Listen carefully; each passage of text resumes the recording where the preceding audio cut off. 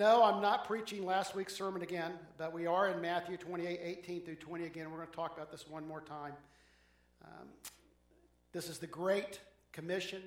And Jesus came up and spoke to them, saying, "All authority has been given to me in heaven and on earth.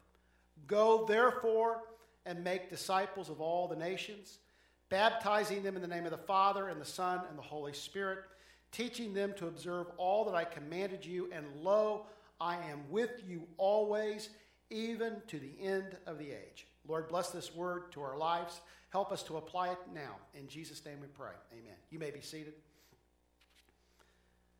You're going to ask Spencer about this later, but I can be, and Terry and I can be annoyingly repetitive. Well, not Terry's never annoying, but I can be annoyingly repetitive.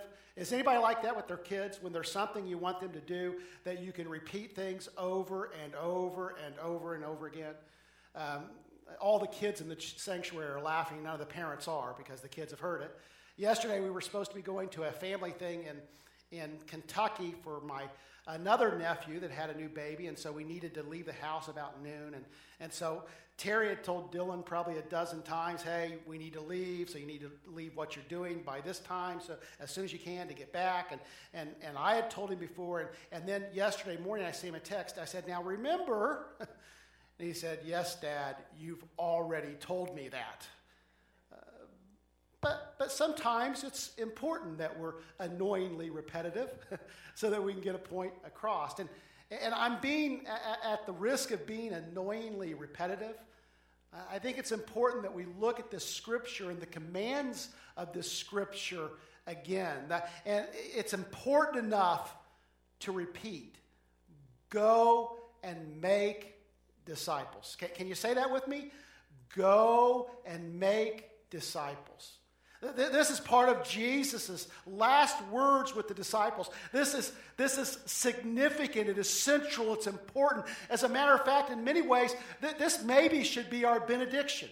Every service, maybe at the close of every service, we should pray, and I should stand up and say, "Okay, go and make disciples." Church is not about just what's happened here, but it's what's happening outside these walls. Are you going? Are you making disciples? Or are you following the command of Jesus, what we call the Great Commission? Going and making disciples. Now, I think questions are important to kind of do self-evaluation. That every once in a while, I think it's important to ask yourself some hard questions, and questions help see how we're thinking. And before we go any further in the sermon, there's a couple of questions I want us to reflect on. And the first is this: is a church a place where people gather, or a people who are sent? When you think of church, do you think of a place? Or do you think of a group of people who are sent on the mission field? See, I'm not against buildings. I am glad we're not meeting under a tree this morning. Amen?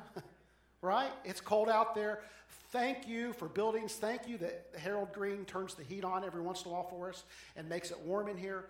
Thank you, God, for the blessing of a place. I'm for a building that's significant. There is a significance even when the church gathers. I mean, the church is supposed to gather and scatter. I mean, the Bible says, "Don't forsake meeting together." So there's an importance to gathering. But if we are only defined by a building or our gatherings, then I think something's missing.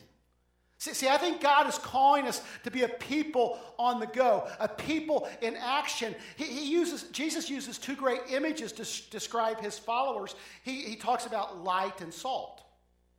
Now light, Jesus says, you don't hide a candle under a basket. As a matter of fact, I think we sang a little song about that when we were kids, right? You don't hide a candle under a basket, but you let it shine. A city on a hill cannot be hidden. We're to be salt, and we're not just to be a gigantic salt shaker, but we're to be scattered.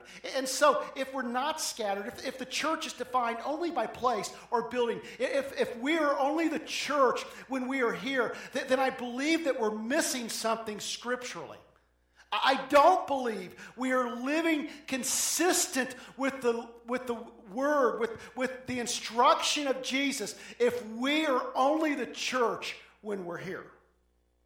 There's a great quote that I've used often, and It's this: the mark of a great church is not its seating capacity, but its sending capacity. So in this church, if we want to be a great church, it will not be about how many people we get in our seats, but what we do when we leave these seats and whether we are engaged in the mission of Jesus Christ to go and make disciples. Do you believe that this morning? That somehow it's not about the greatness of our gathering, it's the greatness of our scattering that's going to matter. Let me give you another question this morning. And I got to tell you, this is a question by a former missionary, Malamo. I'm not familiar with him, but I got to tell you, it was a convicting question when I read it. He said, "What are we here for? To have a good time with Christians or to save sinners?" I read that quote, and we read it in our board meeting Thursday night, and I got to tell you, it sets me back a little bit because a lot of what we do in the church is focused, centered around what can we do together, and how can we be together, and how can we encourage one another, and there's nothing wrong with those things, okay? Don't mishear your pastor to be saying, hey, we should never do a fellowship. We should never do anything that is encouraging to one another. There's a lot of one another's in the Bible too. But if your sole focus is how can I have good times with other Christians, then somehow we're missing what Jesus modeled, what God expects in our life to go and bring this good news to everyone, particularly people who have not heard the good news of Jesus Christ. I think we have this assumption, and this is always dangerous, but I'm going away from my notes for a second, but I think this is true. Terry, if I start to get in trouble, make a signal and make me go back over there, okay? I think we have this assumption that everyone has heard the gospel and have made a choice to reject the gospel. That everyone thinks that church is someplace that they can freely go. That everybody is aware that there's an open invitation to this church. You know, the truth of the matter is, you have neighbors that have never had the gospel clearly explained to them. You have neighbors that do not understand that there is an open invitation to this church or any other church in this community. You have neighbors and co-employees. You have people you work with and kids you go to school with that if you would just ask them to come to church, just ask them to come to church with you, they would.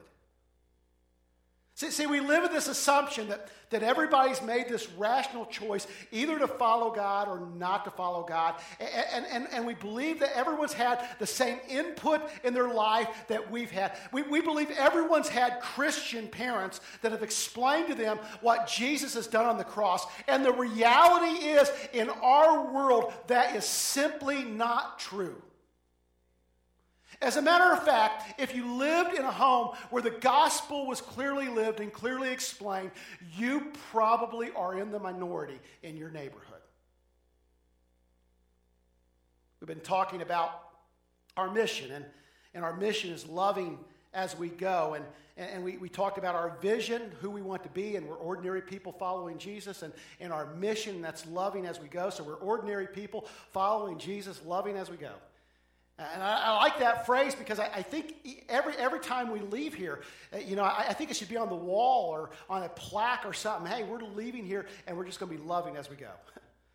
It's consistent with what Jesus said in the Great Commission. The Great Commission literally says, in your going, make disciples. And so mission is not a program.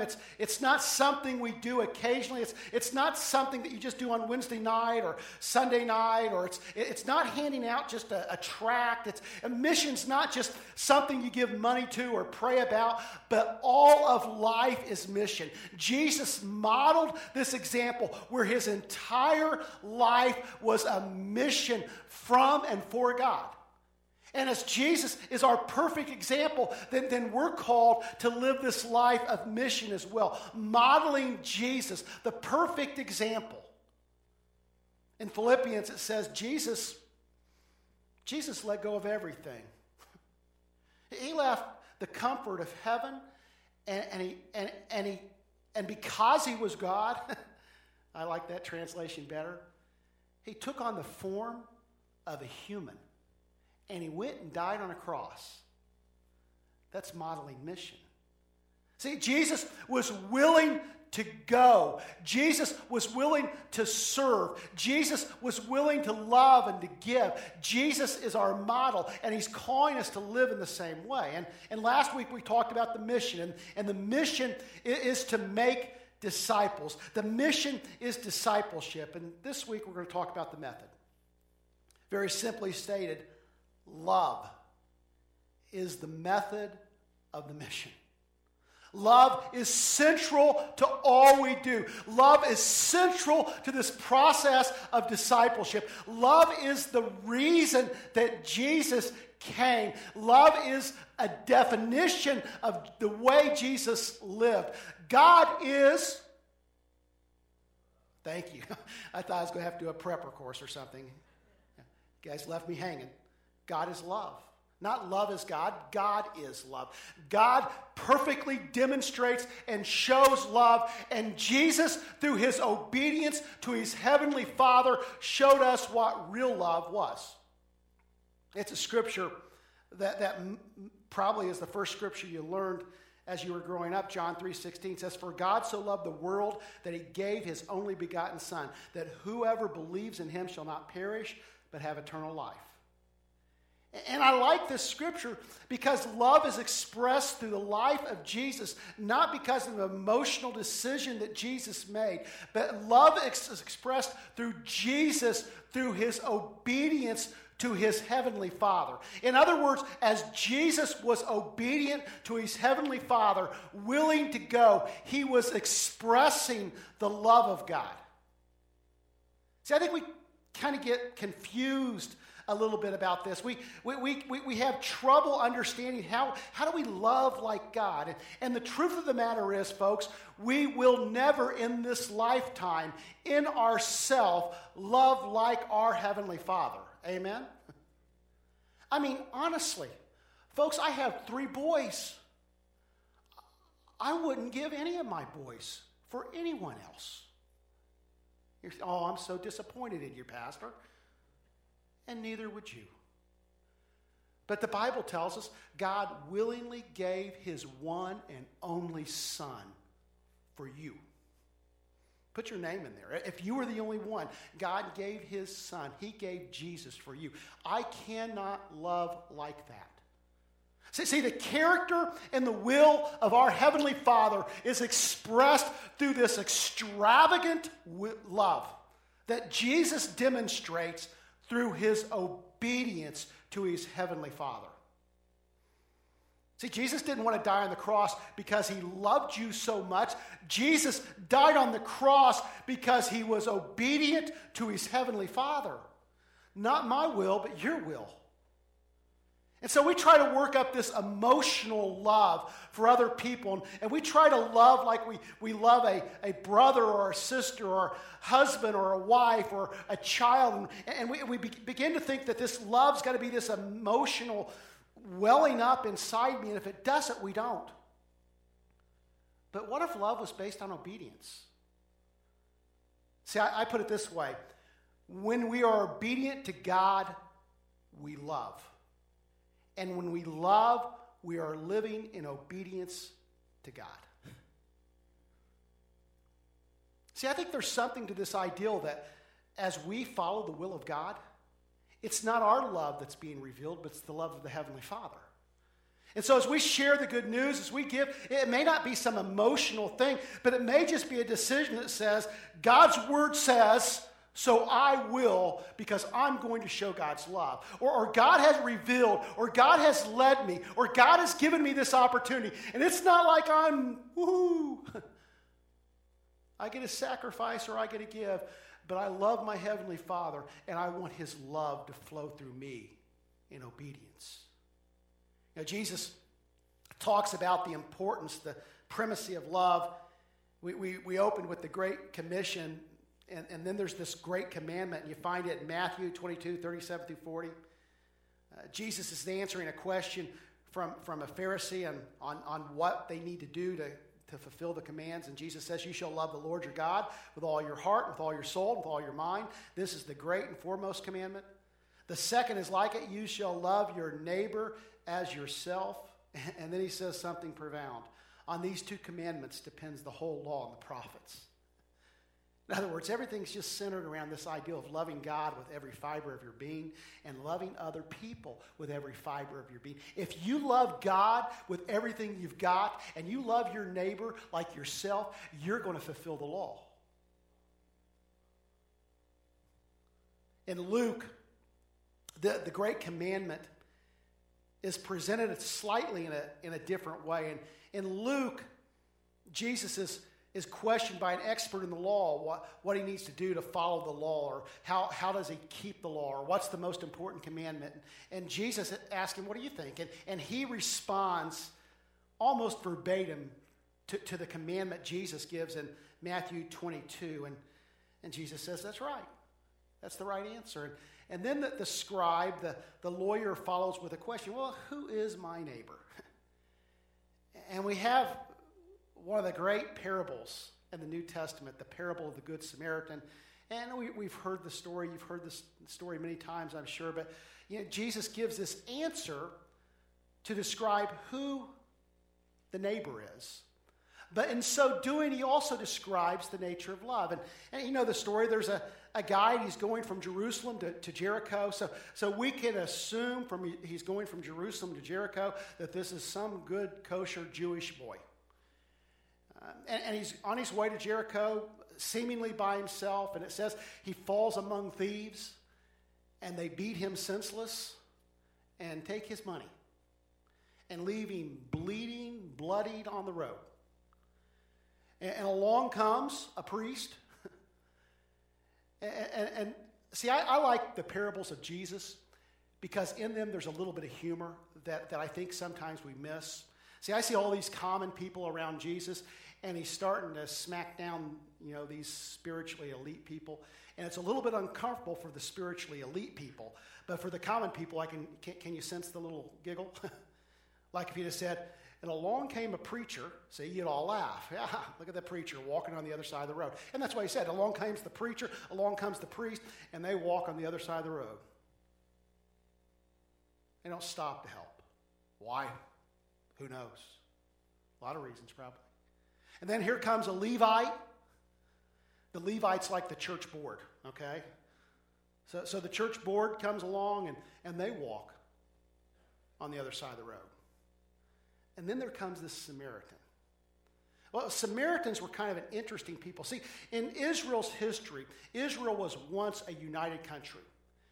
And there were 12 tribes. There were the 12 sons of Israel, of Jacob. And so these 12 sons comprised 12 tribes.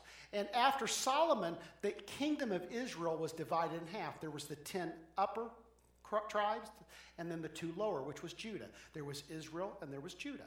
And eventually, because of their sin, God sent Israel, the 10 tribes of the upper kingdom, the northern kingdom, into exile, and they disappeared from the face of the earth. You ever hear the phrase, the 10 lost tribes? Well, this is the 10 lost tribes. They disappeared. But people continued to live in Samaria, Israel, the northern kingdom. And what the exiling country did was they transplanted a lot of people into Israel, and so Samaria became all these half-breeds. Now, eventually, the southern kingdom was taken to exile too, but they came back culturally intact somehow. Somehow they came back from Babylon, and they were still kosher. But the northern kingdom, Samaria, was this mishmash of people, these half-breeds. And not only were they half-breeds, they were an irritation to the southern kingdom, because whenever they wanted, when things were going right with the southern kingdom, they wanted to be right there alongside them. But when things were going bad, they were, hey, no, we're separate. They kind of worshipped like the people in the southern kingdom, but not quite. They had their own customs, their own way. And so the people in the southern kingdom, in Judah, the good kosher Jewish people, saw these people as half-breeds, as wannabes. As the law said you can't even associate with them because they're just not like us. You're unclean if you do. So along comes this Samaritan, and he stops. The priest didn't stop, the Levite didn't stop, the preacher or the church board didn't stop, but here comes this sinner, this person that you don't associate with, and they stopped. And they wrapped the wounds, and they put him on the donkey, and they took him to an inn, and they paid all that needed to be paid for him to have a place in this inn. And not only that, he said, oh, and by the way, I'll be back by, and if you need more money, you spend what you need on him, and I'll pay you back. Jesus says, who was the neighbor? And of course, the lawyer said, well, of course, the Samaritan was the neighbor. And Jesus says, go and do likewise. And I think of this little parable, that there's things that we can learn about love. The first thing is this: real love extends beyond our natural emotional attachments. It's easy to love your kids. It's easy to love people who are just like you. It's easy to love people even in this church because we should love each other, right? Right? Boy, you guys made me nervous for a second. But Jesus is saying this love has to extend beyond natural emotional attachments. I'm going to suggest something very radical in here this morning. You guys ready? Get your seatbelts on. If you're a Christian and you're a Republican, you love Democrats. If you're a Christian and you're a Democrat, you love Republicans. Boy, that's quiet in here. That's what I like about churches that don't have gravel parking lots. You can't stone me after, okay? But it's true, folks.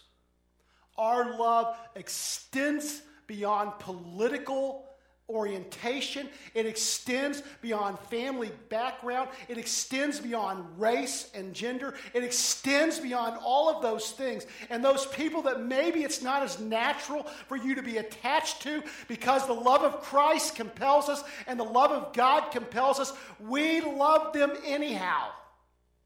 And we're willing to pay a price. The second thing I want you to see is this: real love meets real needs.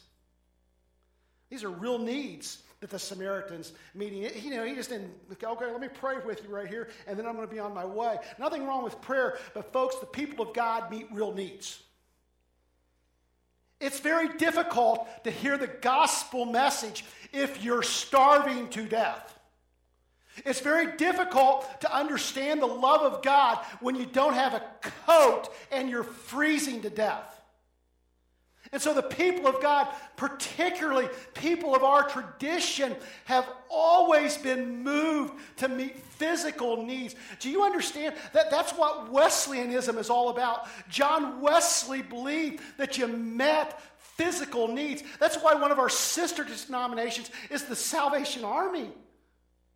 Because somehow we think in meeting physical needs that we can somehow make the spiritual needs, meet the spiritual needs, and there can be a reality that the spiritual needs can be met. And think about it. Have you ever had everything go wrong physically? I can remember a time when things were really going bad for me. It wasn't, life didn't seem to be going my way.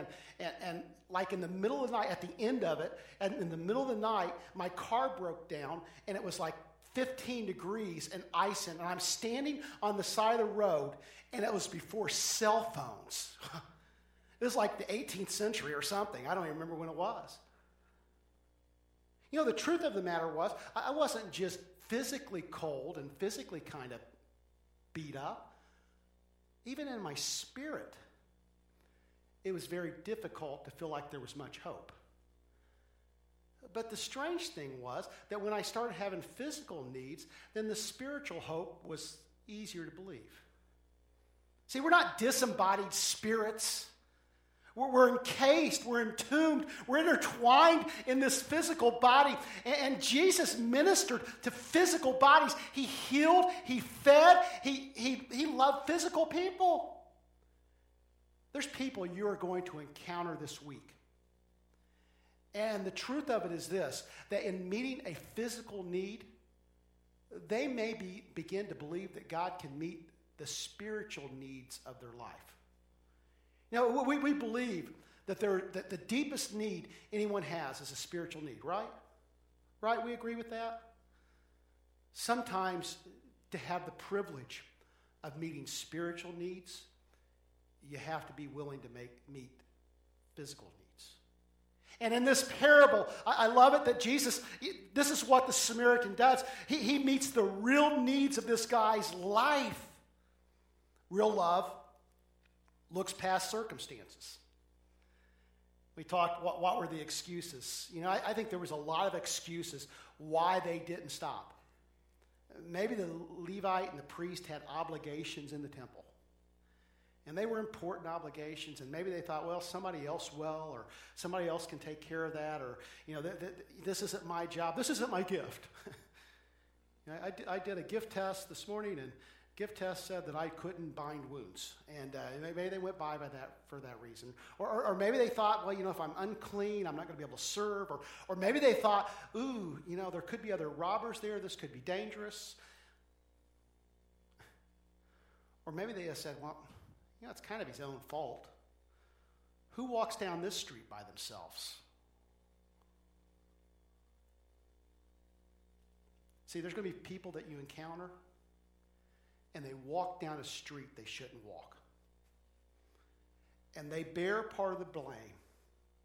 But the model, the example we see in the Good Samaritan is there's no judgment, there's just meeting the need. And so sometimes we've just got to get past our busyness, our excuses, even what we think is our best gift. We have to get past all those things. We have to get past the other person's culpability in their circumstances.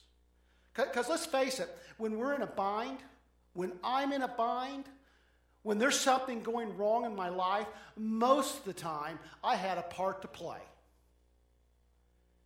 And I think the example the Samaritan gives us is someone that's willing to pay a price, even though this man probably shouldn't have been on that road by himself.